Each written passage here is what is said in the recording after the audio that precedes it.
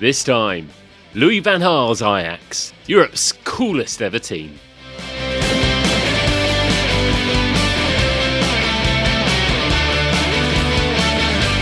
And it's no, nay, never. No, nay, never, no more. 'Cause I'll stay a wild rover forever and more. And it's no, nay, never. No, nay, never, no more. 'Cause I'll stay a wild rover forever and more.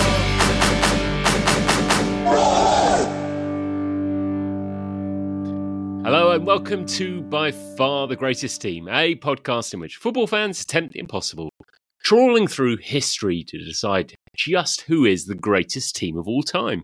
My name's Graham Dunn. This might genuinely finally be an Oxford United free podcast, and joining me as ever is the king of data, it's Jamie Rooney. Louis van Gaal's army! Louis van Gaal's army! Do you hear the fans?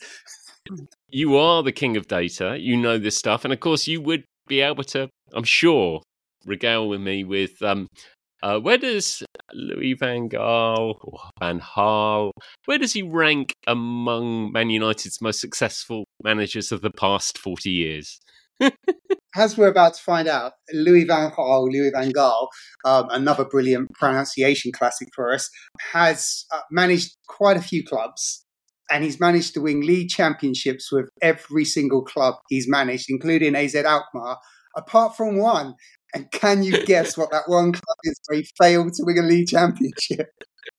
I would literally rank him between David Moyes and Jose Mourinho, because that's exactly where he stood. The website I looked at, which admittedly didn't look very professional, did sort of indicate that David Moyes might have had a higher win ratio, which would be quite frightening. But we don't want to dwell on such a dubious period. We're bringing back a guest who has generally focused on not necessarily the greatest team. Welcome back, Shane Giuliano. How you doing? I'm very well. Thank you so much for having me on for the third time. Third time of asking. When you've been on before, Shane, we have tended to focus on maybe some of the, I don't know if it's fair to call the Australia team an underachiever, but it's certainly fair to call Zaire 1974 arguably not one of the world's best. Yeah, but my goodness, weren't they entertaining? I mean, those stories were fabulous. And then you threw Marseille after it, which was just a joy to listen to the corruption that went on there. They're fabulous teams to talk about. Before we get stuck into tonight's side, and it is an absolutely fantastic one. Last week, of course, we did Fulham and the amazing Europa League, to get my correct terminology, cup run under Roy Hodgson.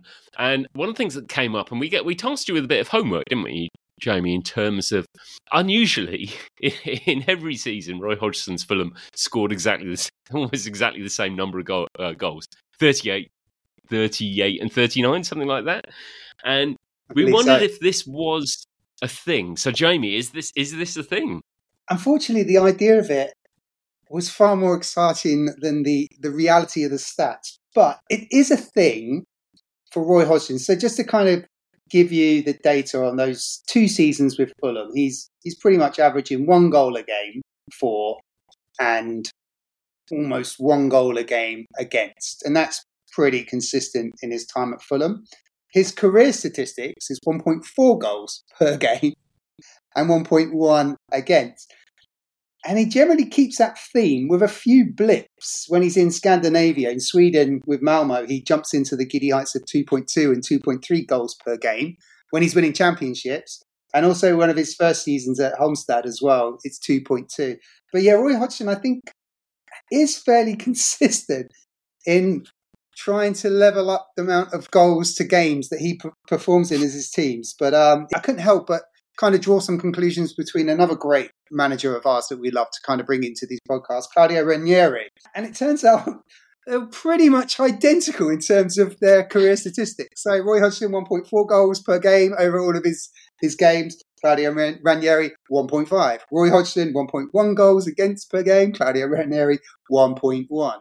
So, and if you want to do an extreme and compare that against Guardiola's 2.5 goals per game he's managed against 0.8.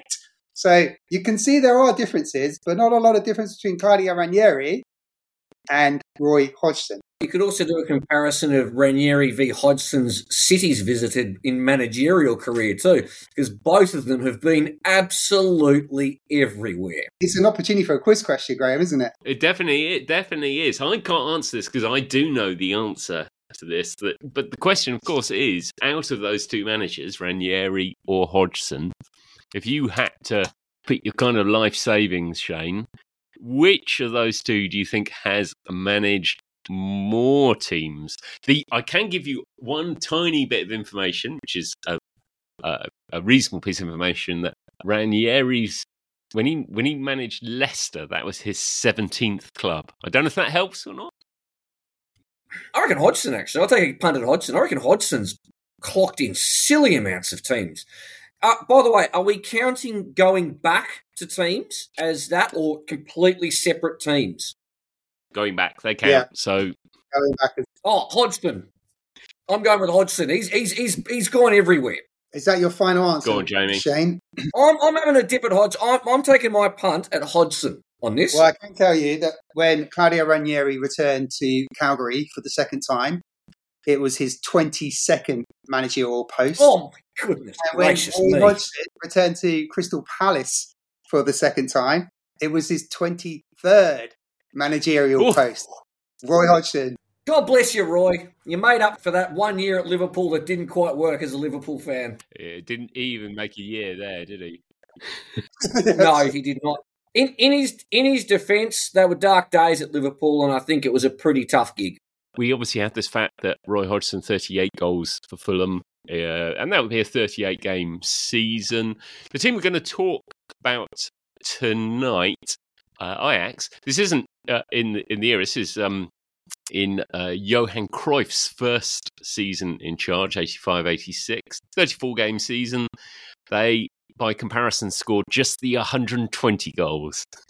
And they didn't win the league. So, I mean, this is one for you, Jamie, at some point. They finished with a goal difference of plus 85, and they still finished 8 points behind PSV. That's awesome. So this would have been the PSV that would have gone on and won the Champions League as well, wouldn't it, in the late 80s? So the other sort of carryover we had from the Fulham podcast, which is sort of relevant to tonight, is kind of unbeknown to any of us, even Stu, who was on the pod kind of representing Fulham, was that Jari Litmanen, Roy Hodgson signed him for Fulham in that desperate attempt to stay up, which they somehow successfully did. I don't think Litmanen actually even played. I mean, he was obviously quite plagued by injuries, but it's interesting. I think if you were to ask any of us here, we all think Litmanen is an absolute hero player. I mean, Shane, he was at Liverpool for a couple of years or so.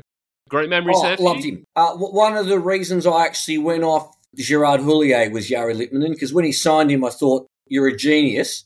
When he didn't play him, I went, well, you're an idiot. So it went from genius to idiot quite quickly. And he also did a quote, one of my absolute favourite quotes by a football manager. After he signed him, and when he went to get rid of him, they were asking why he'd get rid of what was once one of the best attacking midfielders in the world. He goes, he was a bit too good for us. And I remember hearing that going, I don't think you should manage anyone again if that's your quote, sir.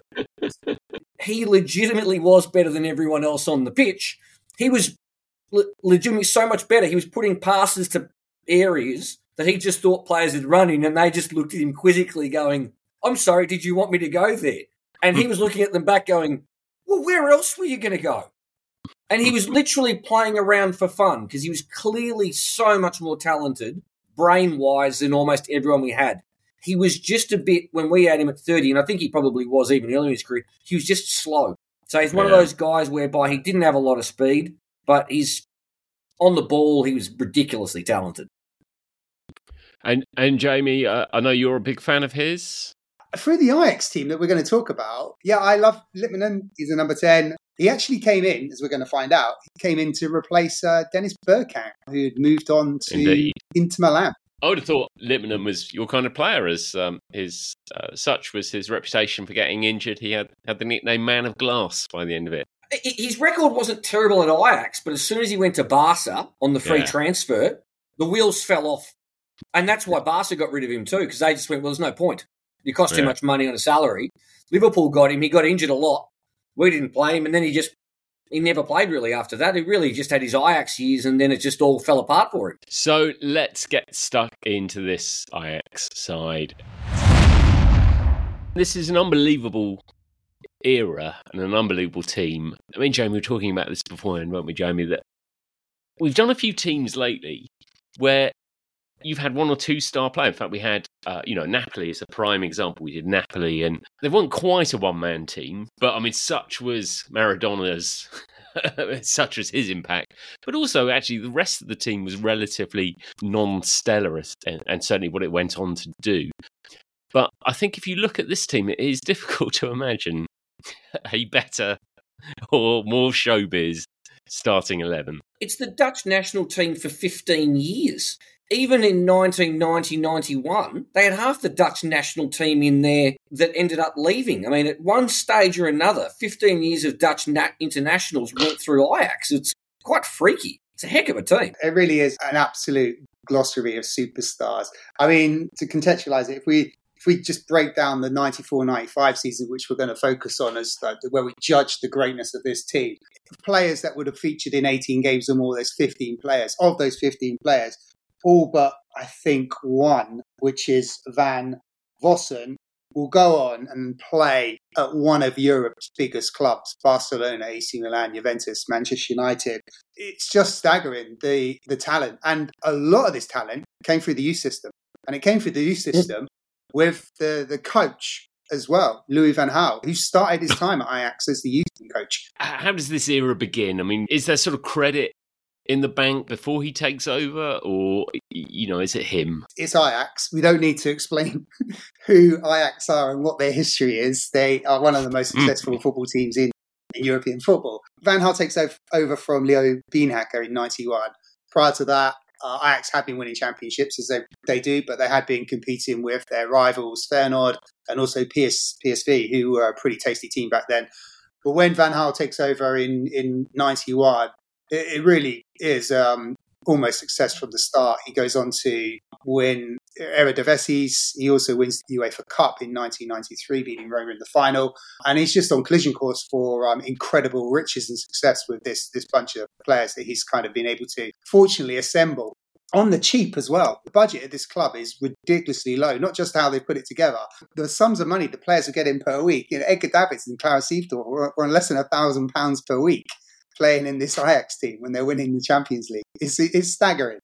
1990-91, they lost 4 internationals, as in 4 internationals left in the next 2 years, and they replaced them with kids who happened to be, funnily enough, internationals, or they ended up being internationals for years. But I mean, they lost Richard Witschke, Aaron Winter, Bergkamp, and Wim Jonk, and they were internationals. Yeah, and they're pretty good internationals. So you're sitting there, you've basically gutted 4 of your starting 11, and then you just sit there and replace them with kids who happen to be superstars. It's quite remarkable to be able to put a team together like this. And this is Van Gaal's first job, isn't it? It's his first job in management as well. I mean, he obviously comes through the system, but that's his first senior management job, isn't it? Absolutely that. When he takes over in 91, he's been the assistant to Beenhakker. He's been at the youth team level. But yeah, this is his first experience as a first-team coach. As Shane says, it starts off with that loss of players, actually. The idea of trying to come to terms of a team without Bergkamp is, that would destroy it. Almost any side. I mean, teams you would build. There's no one who wouldn't build a team around Dennis Bergkamp, is there? What's the style that he played? What did he really introduce in 91? As in, what was the formation and the setup to get him forward with all those superstars and kids? They employ the classic 3-4-3, which is used quite heavily in Dutch football and has been for some time. He becomes obsessed with space. I think that's just a Dutch cultural thing. I mean, it's a tiny country, yet they seem to cram so much in it. They use space exceptionally well. And he's obsessed with possession as well. And I mean, there's a brilliant Dutch documentary about the Champions League winning side. And it's just a cutaway. And you hear Van Gaal going absolutely crazy at his players, like, just touch it once, just touch it once. Why would you take the risk? And it's just genius that's the mentality. It's like he's drilling into his players. And there's another clip, it's brilliant, where somebody's played a long ball when they had a pass that they could have played to a teammate a good few meters away. And he's going ballistic. Why would you knock it long? It's insane. It's crazy. When the player's right there, why would you do that? So I think it's that kind of hard-nosed kind of insanity that he has to drive his team forward, where compressing space, using it to his big advantage, pushing the opposition into their own half, and effectively keeping the ball. It's very similar to what we see with Pep's Guardiola and what we've seen with Klopp's Gegenpress in the last few years. And Van Gaal was doing that before these boys were even thinking about becoming coaches. And I suppose if you're going to do it anywhere, the heritage of Ajax and the total football there, I suppose that is an area. It is a club which is renowned both for the production of youth players and our kind of football philosophies. So if you're going to achieve it anywhere, it's sort of logical that you'd manage it there. And it is a young side that emerges. 6 of the key players in this key team come through the youth system. I mean, when you look at it, Edwin van der Sar, one of the greatest goalkeepers of all time. Michael Reisinger, who goes on and has a great career at Milan, and well, not so great at Milan, but definitely at Barcelona. You've got the De Boer twins. I can never tell which is which. Ron went to Rangers, didn't he? They both went to Rangers. Did Frank go to Rangers as well? I knew Ronald De Boer went to Rangers. Yeah, they both had a spell at Rangers. It's amazing they both had a spell at Crystal Palace. I think maybe they were thinking, we're not going down that road again. And then you've got, two of the greatest midfielders of all time, Clarence Seedorf and Edgar Davids, who have also come through the youth ranks. And Patrick Kluivert? He also came through the youth system, famously 18 years old in the final versus Milan. And they dragged Frank Rijkaard back as well, didn't they, for his last run? How significant is Rijkaard's return to this? I mean, he's had his amazing career. You think about the Dutch national side at European, and he's had Rudy Voller spit at him. He's had sort of everything. Unbelievable career. With that youth team, they did need a couple of cool heads in there, didn't they? Well, I thought they did because of who they lost as well. Aaron Winter and Wim Jonk were 2 midfielders, and they were both Dutch internationals. You're losing that out of your midfield. That's going to hurt a hell of a lot. You throw a couple of kids in there, you're going to need someone who's a level head. Rijkaard next to with one of my favourites, Danny Blind, as the 2 old guys in the team. They're both full internationals by the time they've done that. But Danny and Frank Rijkaard in the middle, at least you know that in a game whereby you lose, everyone's losing their heads around them, those 2 won't. And they've been there and done that, and they've seen absolutely everything. So they're absolutely brilliant bringing him back. Clever move. Clever move when you've got kids. You do need a couple of wise heads in the team, and Van Gaal absolutely is aware of that. And I think, go back to your question, Graham, I think it's absolutely significant, Rijkaard in the team. And as Shane's already mentioned, playing with Danny Blind. What Van Gaal does is he pushes Rijkaard into midfield to allow him to play 3 at the back, generally with Danny Blind, the single centre-back. Rijkaard pushes into midfield, so he allows Seedorf and Davids to just do their buzzing around. He allows the wide players like Overmars or Philippe George, as it would have been, to stay wide and attack and push their fullbacks back. But what he does when they're playing against fairly decent teams or when they're out of possession, Rijkaard just sits in. That experienced campaigner that's able to kind of sit back in with Danny Blind and form a back 4 and make Ajax a bit more solid when they're playing against teams that can press them. The record of this team is unbelievable when we get to 1994-95. But of course, the Eredivisie, the Dutch National League, I talk about Johan Cruyff's team getting 120 goals, but of course there is the theory that for every goal in the Premier League or Serie A counts about 7 in the Eredivisie. So, I mean, is that a fair criticism? Is that a kind of... obviously anyone who watched Ben Weghorst for Man United last year might think that's a reasonable summary, but... Mattia Kesman as a perfect example of why that's 7-1. He's always my favourite. Mattia Kesman comes over and is just absolutely car crash. Having said that, though, there's some pretty good players like Kanu's in that team as well, and he was pretty handy when he came over. There's been a lot of Dutch players that have come over and been very successful in the Premier League at probably not quite the same clip as they were in Holland, but they're pretty good anyway. So I would say 7-1, but I'd go with a 2-1 ratio. A nod to one of our amazing guests, Phil Craig. He'll probably also confirm that the Dutch league is slightly easier to score goals when they signed Josie Altidore from AZ Alkmaar. Or as I think Phil coined him as Dozy cannot score or something like that. Of the higher echelons of the league, there are good sides there. I mean, PSV, as we've talked about, are there 90, and it doesn't. For all the players they got, Feyenoord are a decent side there. It's not like there's an immediate translation into success for Van Gaal. Generally, it's Ajax, PSV, or Feyenoord. Ajax is great rivals. But this is a period where PSV were and had a fantastic team. It's the team that came through where Ruud Gullit was at that particular moment, I think, as well. But it's that transition, I think. It's the fact that you've got a young coach in Van Gaal, hungry with this desire. He knows what's coming through the youth system, to the point where I think it was in the early 90s that they were scouting, their scouting network, Ajax's scouting network in Brazil, were pretty far down the road in signing Ronaldo.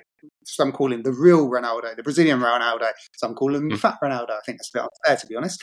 But a brilliant player. So Ajax were in the marketplace. But I think it's the relationship that Phillips had, whatever commercial relationship they had inside Brazil at that moment, was able to swing the deal that Ronaldo went to PSV. But Van Gaal looks back on that now, and he was really relaxed about it because he knew he had Patrick Kluivert coming through the ranks. So they missed out on this young kid in Brazil who's a hot kind of prospect. But they've got their own hot prospect in Patrick Kluivert just waiting to come in, and Van Gaal would be proved correct on that, although some Newcastle fans may disagree. It's in 93-94 that they win their first Eredivisie. That one is, quite a sort of normal record, I think, of 6 defeats, two draws. They're just, I think they finished a couple of points ahead of Feyenoord in that one. Is it sort of clear what is about to happen from winning just by 2-3 points to complete dominance? So that feels like it's not through signings. It's probably the project coming together. Van Gaal is, as part of his style, as part of his training techniques, is known for doing rehearsed drills and repetition. A bit similar to Roy Hodgson we talked about with Fulham last week. Slightly different outcomes from the two managers, but very different personalities if we were to, compare them. I mean, Van Gaal is a very strong, vocal, angry man most of the time, with a full dossier seemingly in his left hand all of the time. It's almost like he can't leave the house. Most of us can't leave the house without our phone or our keys. I imagine Louis Van Gaal can't leave his house without his phone, his keys, and his dossier in his left hand. To add credence to the argument of just another year in the legs, 93-94, the ages of some of the best players they've got. The De Boer boys are 24, Seedorf's 18, Davids is 21, Litmanen's 23, Overmars is 21, Finidi George is 23, Kanu's 17, Kluivert's 17. Just putting an extra season of Eredivisie under these guys would have done them an absolute world of good. It is quite incredible, and their record in that season is unbelievable. So they go through the season completely undefeated in the Eredivisie. 27 wins out of 34, so just the 7 draws. 106 goals, still shy of the goal difference of Johan Cruyff's. I noticed they're a mere plus 78. But I mean, it's just an extraordinary run. They win the title by 7 points from Roda, a team I'm not particularly familiar with, but they absolutely trounce Eindhoven and Feyenoord, who are 15, 18 points behind. And it's still 2 points in the Eredivisie at that moment. It's still 2 points for a win. They hadn't made the transition like most of football to 3 points for the win. It is an incredible performance that one. And like I say, the point we were sort of making at the top of the pod, it really feels like this is a complete story. It's difficult to pick one player who was driving this. This is very much a team performance, isn't it? It's a ridiculously talented team performance too. I mean, there's just talent to burn everywhere. I think this is where the drills have come in. This is where Van Gaal is, because Van Gaal has a reputation for delegating in players with clear, defined responsibilities. And I think that extra year, once they gain the belief of winning the Dutch Championship, they go into the following season with another year under the belt with Van Gaal's methods. They're a year wiser and older, but they've also got the confidence that they can win in their own backyard, so they can go and win in European competitions. And they kick off the Champions League with a game against the defending champions, AC Milan. And AC Milan had been in the last two Champions League finals.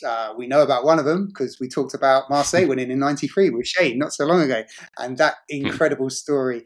And then win the Champions League the following season. So Ajax go into their first Champions League campaign under Van Gaal with a home game against AC Milan, the defending champions. And of course, that's the other part of this story is, and the one that probably translates. So when we talk about the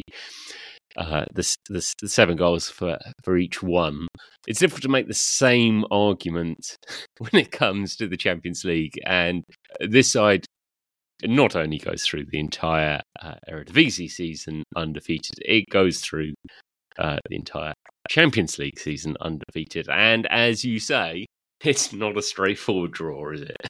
No, they've got Milan in the group. They've got the wonderfully named team Casino Salzburg and AEK Athens. And the Athens game's quite interesting because in the group stage, they go to Athens quite late in the summer, but still, anyone who's been to Greece in September will know that it's still ridiculously hot. And they go behind, and it's kind of the test of their character. They're away in Athens, who weren't a bad team at the time, under incredible hot conditions. And then something that's also come from the playbook. Frank de Boer, a wonderful, creative defender, played at centre back or left of centre back. He had this amazing talent for just almost like a golfer, chip shots from one end of the pitch to the other. And in that AEK game, he kind of chips one in for Litmanen, who is one of our favourite players, as you've established, who then draws level, and then they go on to win the game. And De Boer afterwards is just saying, well, I used to do that for Bergkamp all the time, so it's something I'm used to. Again, we're getting back into that kind of familiarity of drills. And most famously, you've probably seen the goal against Argentina for the Netherlands in the World Cup in '98, one of the greatest goals of all time, Dennis Bergkamp. And that comes from a wonderful De Boer chip. And if you haven't listened to the Dutch commentary of that goal on YouTube, then I strongly urge you to, as soon as you've finished listening to this episode of the podcast, I strongly urge you to go and listen to it, because it's some of the greatest football commentary you will ever hear. If you ever wanted to hear a football commentator almost orgasm in his own pants, this is the commentary where that, I think, happens. Certainly, if you want to hear the word Dennis Bergkamp, or the name Dennis Bergkamp, repeated 7 different times at a repeated level of excitement consecutively, that is the place to go to. Dennis Bergkamp! Ah! Dennis Bergkamp! So that's a really bad impression, Graham, but that's kind of the commentary where you'll get a flavour of. Yeah, I mean, in fairness, we did plan to find a way of dropping that into the podcast, but that's a bit too challenging. So we had to put up with Jamie's best impressions. The De Boer boys actually scored in the Champions League. Both of them scored 2 goals, which for Frank De Boer, that's not too bad from a defender. Yeah, he scored a brilliant free kick as well, and very confident. Something, again, that he practiced on a regular basis. You know, it's hugely impressive in the group stage. As you say, they're in a group with Milan. They top the group. Did they win both games against Milan? They did. They won both games. They drew against Salzburg. They had amazing difficulty against Salzburg. The Milan away game is actually played in Trieste. It's not played at the San Siro. UEFA sanctions were in play at the time, so Milan had to travel. But I think even if it was played in the San Siro, this Ajax team would have given them a pretty tight game. Franco Baresi own goal, very rare thing. Gave them the second goal to win it. And it's enough for them to top the group, which, again, it sort of points to the quality of this team all the way through it. They knock out Ajax split in the quarterfinals and take Bayern to the cleaners in the second leg of the semi-final. Crazily good performance to set up a Champions League final appearance against our old friends Milan again. For the third time. Just going back to the semi-final against Bayern where they win 5-2, there is quite a key moment in that game. Bayern get a penalty as their second goal, and it's given because Danny Blind handballs in the box, and it looks like a deliberate. It looks like he's pulling a Brian Robson. So Shane, we talked West Brom a couple of weeks ago, and Brian Robson against Liverpool at Anfield made this incredible kind of left-handed save when he was an outfield player. Danny Blind is not as spectacular that, but it's definitely he's motioned towards saving it. The referee of the night was Sander Pol, and this is a semi-final. If Blind gets sent off, he misses the final.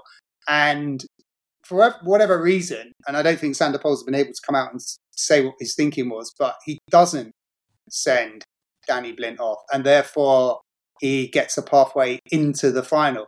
And it's just one of those moments where it feels to me a referee has kind of understood the emotion of an occasion, and maybe probably not understood the rules specifically, but he's used his judgment because there's enough in Danny Blind's handling of the ball to say maybe it wasn't deliberate and maybe there is doubt. And yes, it's a penalty, but can I send a player off for whatever reason? But it's quite nice that the referees can make those decisions, emotional decisions in the game.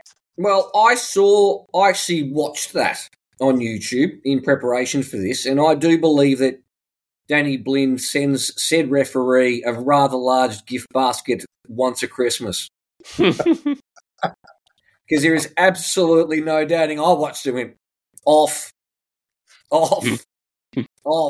Not quite as obvious as, say, I don't know, Luis Suarez with his handball in, I think it was the World Cup. Not quite that obvious, but I did look at it and go, no, I think that looked like it was send-offable. Definitely so. And yeah, as you say, you have those moments which are kind of decisive. Fate comes to play a hand in it, I guess, and it sets up the final. And Graham, I feel sorry to over talk you there. There's another thing that happens in that Bayern Munich semi-final. I don't know if you guys have had the chance to see it. The halftime entertainment is incredibly interesting. Andre Rief, I think it's Rief. He does a violin, doesn't he? He does a violin. He plays the violin to the crowd at half-time. That is the half-time entertainment. And the crowd absolutely get behind it and start humming away to it. And the whole crowd are humming away to Andre Rief, who's there on his violin at the half-time Super Bowl interval. How come this happened? Shane? I've no idea. But I just remember I knew about it because ironically, I believe my wife was watching Andre Rieu and they popped it up as an actual reference during a concert when there was like commentary in the background. And I'm like, well, I didn't know that for an actual story. And it's still stuck in my head because I'm like, well, that's nothing that I would have heard of at a football game previously. Rioting, yes. And apparently you can turn the lights off in a Champions League final and you can bury money in the backyard of an auntie's house. But the violin at halftime, that was way outside of what I expected. It's a touch of class, isn't it? That's genuine. It is. It's classy. It's different. He's done it a few times. I mean, I would have expected more, perhaps the Scorpions singing, Rock You Like a Hurricane, but, if you're in, doing something German, but no, let's do that. Just as a tiny distraction, I didn't get a chance to mention this in the last 2 weeks ago podcast when we were talking about West Bromwich Albion and the great man motivator that is Ron Atkinson. But I heard Dean Saunders once tell a story when he was at Aston Villa and Ron Atkinson was in charge, and there was a half. Apparently, one half-time it wasn't going great in the first half. And at halftime, they had Renee from Renee and Renata, you know, the novelty 1980s kind of novelty, Save late your love, 70s my darling. novelty hit. Save your love. Save your love, my darling. Yeah, exactly. So the Renee and from Renee and Renata, but this is how Dean Saunders told this story. And I think he's relatively local. It might surprise you to learn that he maybe isn't as Latin as he might have. I don't know about that. So Ron Atkinson got him in at half time. Players just told him to sit down. And Renee from Renee and Renata sang Nessun Dorma at full blast in the changing room. And this was the team talking at the end of it. Ron Atkinson, when he finished, Ron Atkinson just said, "That's what you call passion. Get out there." And that was the team talk. So that's halftime entertainment. That is brilliant. That's come out of the kit bag, that one. That's excellent. I knew we could get something massively quirky into this extremely talented discussion about the Ajax team. I knew we could pull out some story that made me go, there we go. There's the weirdness that I've been looking for. Shane, as I knew you were coming on, and I knew the team brilliant. didn't have the biggest scandals going on, yet I think there is an opportunity to get you involved in a scandal. Part of this incredible Ajax winning team was a defender who only played, I think, in about 55% of the matches for Ajax. A youngster. I love this man. I know one of my favourite stories that first came over. Love it. I was so happy with him at Chelsea. What he did at Chelsea, magic. The man was magic. Just for those who are listening that may not be aware of Winston Bogart's amazing enterprise. He had the part I love, he didn't even negotiate his own salary. He was so surprised by the amount of money Chelsea were paying him. Like, he was shocked. When that transfer went through, he went, "You're paying me what? I didn't negotiate this. This is excellent." So that when they didn't play him, he's like, "Fine, I'll take all the money you give me. I'll never earn this again. I am staying here." They put him in the under-17s. They put him everywhere. I believe he was a car park attendant by the end. It was excellent, and he still wouldn't move. You couldn't move him under any circumstances. It was gold. What was he doing? He lived in Holland at the time, I think, dealing with a nightclub. Fabulous man. Gianluca Vialli signed him, put him on a ridiculous contract, as you mentioned. Vialli was sacked less than 2 weeks later, and Yeri came in and thought, "I don't fancy him." Just wanted to get rid of him. So what Bogart did, the rumour has it, was running his nightclub in Amsterdam whilst getting paid £40,000 a week by Chelsea Football Club for a 4-year period. Apparently, he used to fly back for training. Literally, he got to a point whereby he knew he wasn't going to be selected at the end, and he'd just fly back for the training so that he could make sure he fulfilled his contract. That's a man that I admire. To be fair, Winston Bogarde before then, he was a Dutch international. He wasn't a bad player. I remember watching, because I used to watch a lot of Spanish football when I first got into football in the late 90s and 2000s. And it's when Van Gaal literally took the entirety of Holland over to play for Barcelona. Both Ajax and PSV Eindhoven teams, but merged into one. And it worked, I think, for the first year he was there in 97 or 98. I believe Barca won the title. And then it went downhill quite spectacularly as a lot of the guys started to be garbage. And Bogarde was one of those guys that was amazingly garbage. Before then, he was full Dutch international and centre-back. But he lost his way at Barca. Chelsea bought him and he went, "Thanks for coming. I'll take the retirement fund." Oh. Comfortably one of my favourite players, just based on the story. Nothing to do with football ability. That is a man that I like. And Winston Bogarde's contribution is probably a man most known for his lack of game time and his being one of the worst signings, if not the worst signing, purely based on a money versus performance versus outlay. Because, of course, they just release him at the end. And, Jamie, where does he go to after his Chelsea days are finished? At some point, he gets back to Ajax.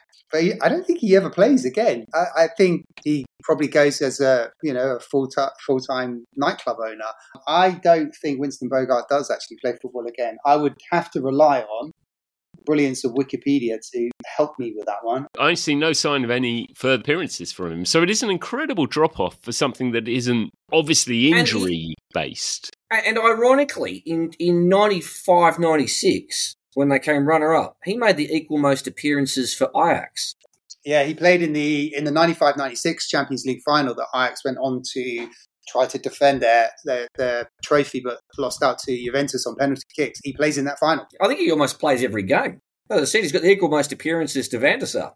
I feel we're drifting, but let's get back to the key point. So I can confirm that Renee and Renata, it's not Renee, it's actually Renata. Renato is the is the bloke, and he is from the West Midlands, and Wikipedia certainly thinks that story is correct and that he does sing Ness and Dawn at half-time at a very poor, which either means one of two things, that either it happened or I have edited the Renee and Renata Wikipedia page, which is equally possible as well. But to move back to probably even more relevant stuff, this final is set up, it's an amazing game, and it's set up for some elements of fate, particularly Frank Rijkaard, isn't it? I mean, there's this... I always find it interesting how many times you kind of... Those stories which appear to be set in fate, decided are going to happen, don't happen. And we had one the other week, we were talking about Fulham playing Hamburg in the semi-final of the Europa League, and the final was in Hamburg, and if you're a Hamburg fan and you've got to the semi-final, and in the nicest possible way, you're only playing Fulham. If you can't, this is happening. It's destiny that we're going to play that final, and it doesn't happen. But this one, if you were going to write the Frank Rijkaard script, it is what should my last game in football be? It's absolutely fairy tale stuff, and there's a couple of key things that go on with Frank Rijkaard in this game. At half-time, when it's 0-0, Van Gaal, in the spirit of Ron Atkinson, doesn't bring in Renata from Renee Renata, but he does hand over to Frank Rijkaard and allow Frank Rijkaard to sing his own version of Nessun Dorma to the Ajax faithful to inspire them. And, laced with emotion, who knows what he was going through in order to inspire his team on. But whatever he was able to say, it did resonate, because obviously they go on and they snatch it with the Kluivert goal, which we should talk about as well. But there's an image of Rijkaard from a camera from the side that catches him when they've won the trophy and they've won the Champions League for Ajax. The sheer joy and emotion in him is incredible. I mean, here's a man who would have probably been willing to give anything for that one last hurrah with his local team, almost his last game ever against his former employers, where he's had incredible success. Yeah, it's a wonderful, wonderful story. And unlike Alan Shearer, who celebrated Blackburn winning the championship by painting a fence, Rijkaard celebrated by going and starting his own underwear company. Sorry, go back to Yeah, I was going to ask you to go back there. Yeah, Nothing against Frank Rijkaard, who I've got the utmost respect for, but frankly, I want to hear about the painting of fence. Well, I stand to be corrected, and I'm very open to that. But I heard quotes or read quotes back in the mid-90s when Alan Shearer was asked, when Blackburn won the Premier League in that incredible 1994-95 season, Alan Shearer was asked, how did you celebrate? To which Shearer replied, I went home and I painted the garden fence. I mean, for me, that sounds plausible and accurate for, a man of Shearer's stature. Surprised he didn't go to Winston Bogart's nightclub. Anyway, you can't have everything. It's a landmark occasion for Rijkaard, but it's also a kind of I guess it's the announcement of the arrival of Kluivert, isn't it? It sounds like it's the announcement of a lot of them, to be fair. I mean, even Overmars is another one. He's one of my favourite players of all time, Mark Overmars, as a winger. My God, the Flying Dutchman was pretty special. He'd only been on for a short time, hadn't he, in the final? Kluivert, he was a super sub, wasn't he? Yeah, he came on for Lippenham. He was carrying a bit of injury. Van Gaal actually changed his tactics slightly. He put both Kluivert and Carney up front, almost like a twin strike partnership. And the Kluivert's goal is fantastic because I think it's a wonderful ball from Rijkaard that puts him in.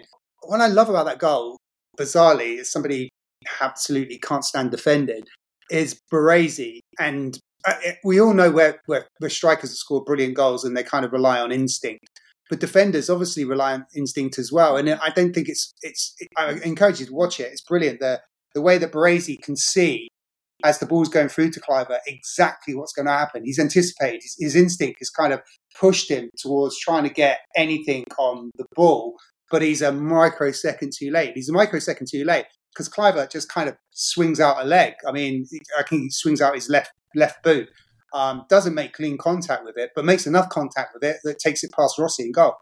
That they've got Kluivert coming off the bench is a sort of clue as to how strong that side is. Limonham, he was the second top scorer in the Champions League that year, and got 6. But when you look across the season, Kluivert and Limonham with 20 odd goals each across the year are the kind of top scorers. But there are goals across the team: Overmars, Kanu, the Dwar brothers. That side is just it just has goals in them. It's got a lovely spread. I mean, even the defenders with Blind and De Boer get on this, and Rijkaard as your defensive players get on the score sheet. So it just shows that the danger is pretty much everywhere on the pitch. So 94-95 is kind of the peak. I mean, it's not like it falls off straight away. They win the league the following season. So, strong again, and sort of quite comfortably there. And they do well in Europe again as well. They do. As defending champions, they go all the way to the final where they meet another Italian heavyweight in Juventus. That ends up as tight as it's possible to get, doesn't it? It ultimately decided on penalties. I mean, we're going to talk about how this side disbands and some of the specific reasons behind it. But actually, they haven't lost too many in that season. It's broadly the same side, I think. I think is it Seedorf has gone by then? Seedorf goes in 96 on a Bosman. He goes to Sampdoria. Edgar Davids goes in 96 to Milan. Michael Reisinger also goes in 96 to Milan, as does Peter Van Vossen and Nwankwo Kanu as well. So this is really the start of the band breaking up.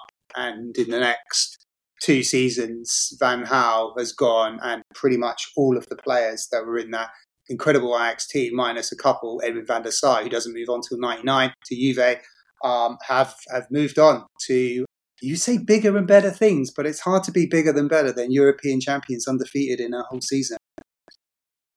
And how much of that is the Bosman effect?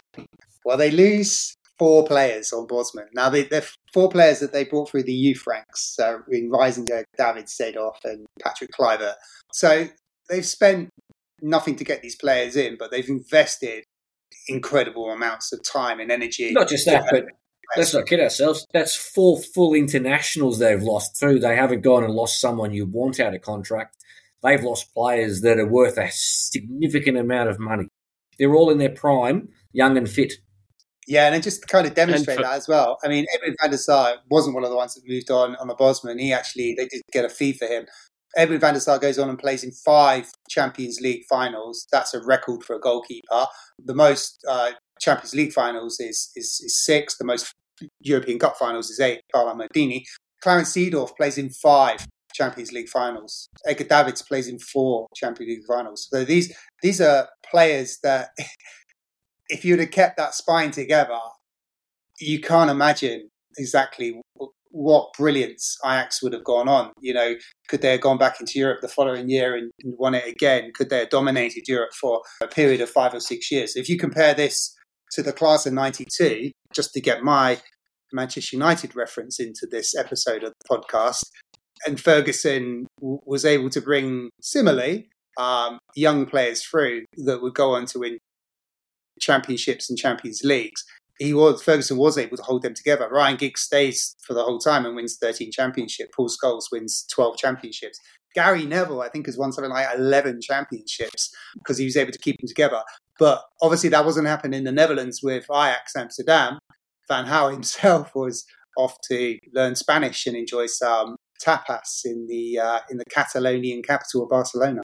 It is worth, of course, saying for anyone who isn't familiar and hasn't been listening to our podcast on FC Liège from about a year or so ago now, that the Bosman effect had come in, was it 95? It was 95. It took Bosman a few years. He started the proceedings in 91, but it took a few years to get that ruling through. It's probably the most abrupt impact, possibly of beyond the effect on Bosman, as we know, didn't really benefit from much of this himself personally, but it's probably the widest impact of the Bosman ruling. Actually, it's difficult to imagine a team quite so as affected as this. Oh, and crippling for the club too. I mean, how much transfer fees have you just lost after you've put that much investment in? That's absolutely crippling. Replacing them is impossible. I wouldn't hold too much sympathy for Ajax these days. I mean, they did manage to get 90 million out of Manchester United for Anthony, so they've clearly learned from their time of being burnt under Bosman. Was Donny van der Beek also Ajax, or was he somewhere else? They did well with that one as well, and Donny van der Beek was a joy. That worked well for you. I think if we just use that as a small kind of case study, we can safely say that Ajax have learned from their time of when they were burned quite severely, losing players under the Bosman ruling. They've definitely, that's evened itself out. The yin and yang is one with one another. Obviously, Van Gaal, so he sticks around until 97. At that point, he gets poached. He goes to Barcelona.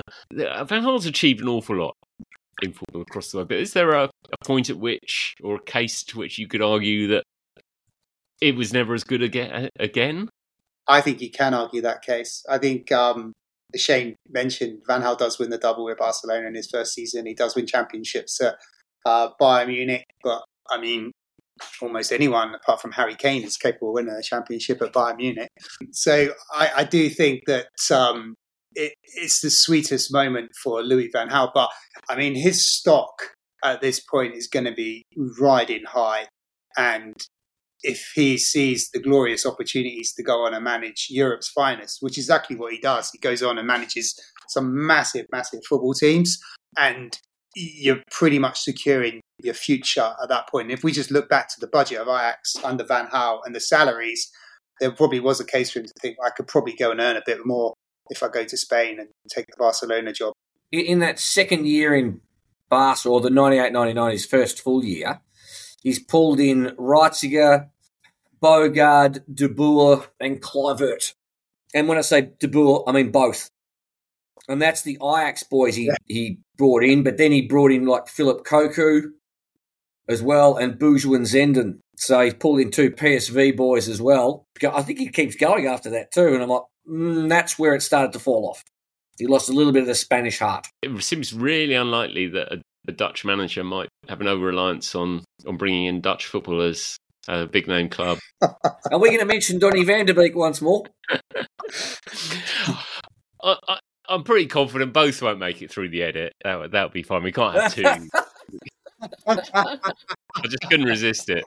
Just on the final and what happens after the 94-95, we're pretty much familiar in England with the open top bus celebration. It's become part of football folklore in England and adopted by many other nations around the world.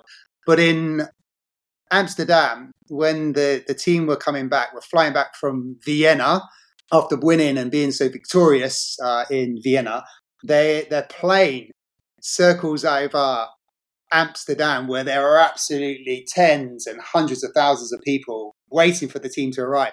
And it banks to give all the players a view of what's awaiting for them there, which is pretty spectacular. But not only that, when they do arrive, they don't do the open top bus. They do the open canal trip, where they parade the trophy around the canals. And what makes this even sweeter for me personally is by some ridiculous quirk of faith, I actually arrived in Amsterdam for the first time in my life the moment they were parading the trophy, the European Cup.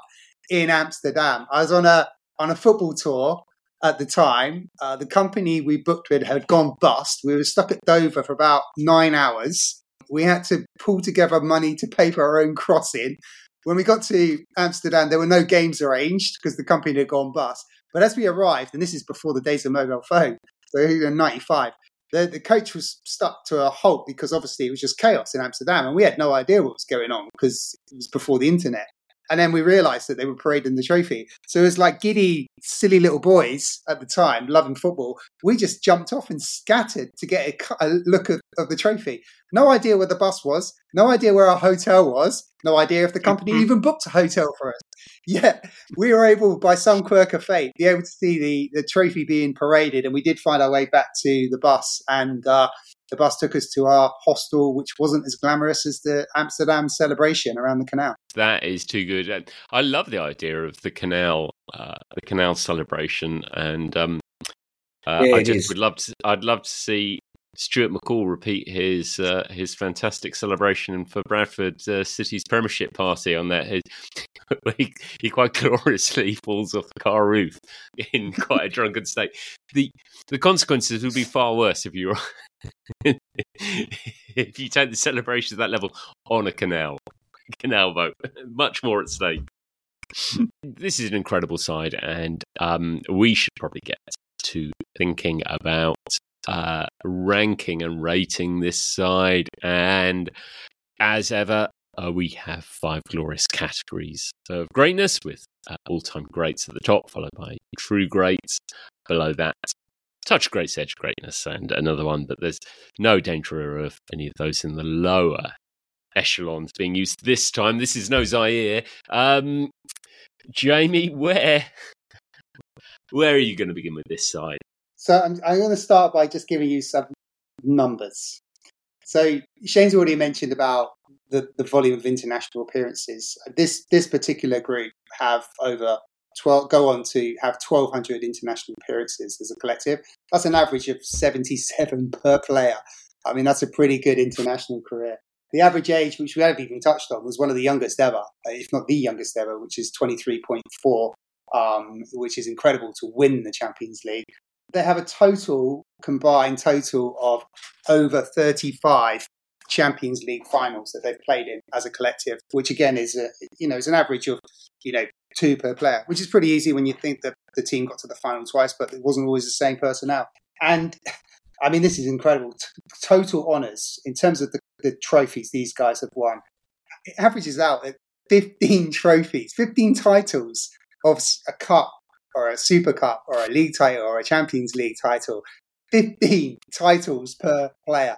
Edwin van der Sar has 27 titles alone. He's one of the most decorated footballers in the history of our game, which is incredible. And I'll flavour that with another team in our all-time greatness table.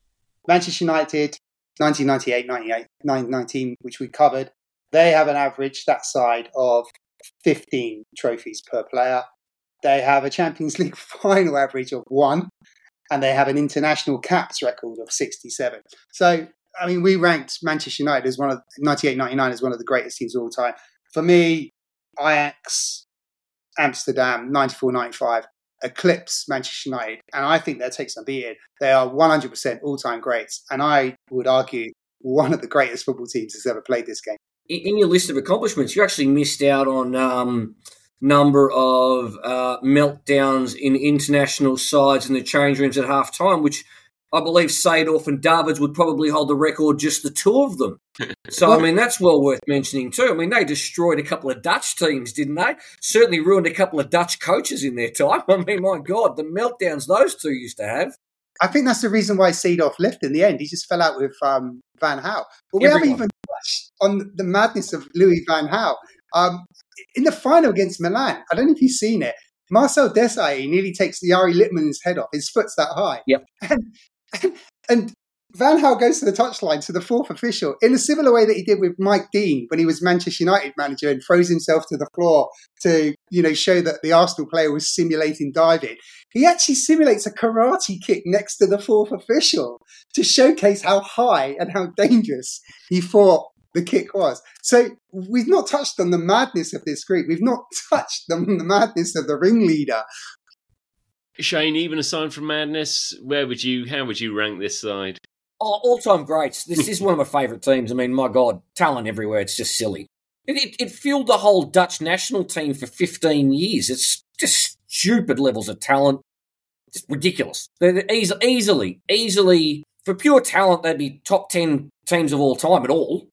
And the fact that they're almost all Dutch, that's something you don't get to see much in football these days, is one nationality dominating a team so spectacularly and just based on youth and no transfers. I mean, this is easily great. This is top category by a country mile. It's a walk in the park. I can't argue. It's clearly all-time great. I mean, Jamie has made a good point though by pointing out how much better than they are than the Man United side we put in earlier. Which has given me some food for thought for our promotion relegation special at the end of the season, where we might decide to demote a team. You gave me a bit of an idea and a thought on that one, Jamie. We might need to revisit the Man United treble winners. Don't forget, we've got Swindon Town in the mix who could find themselves getting an unpredictable promotion. Yeah, I know where this goes. Undoubtedly mad, undoubtedly geniuses. Louis van Gaal's Ajax, all-time greats. That's all we have time for. Shane, thank you so much for joining us again. Thank you so much for having me. It's been an absolute joy. An actual team of greats this time.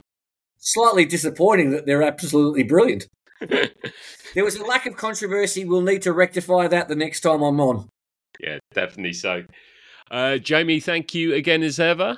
My pleasure. Shane, there's a whole bag of football team greats with scandal absolutely dripping from them that we can bring into a future episode and get your enthusiasm bubbling at such incredible scandals like burying brown envelopes in people's gardens. Thank you. Less talent, more Winston Bogard, please.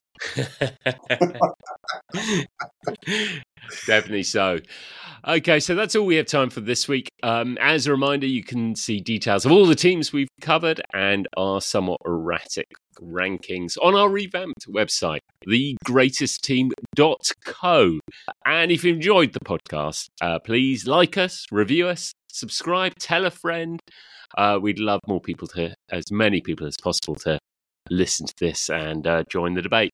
Next week, we're going across the pond, back to the glory days of the North American Soccer League, with the incredible and slightly lost story of the Rochester Lancers. So we'll see you then.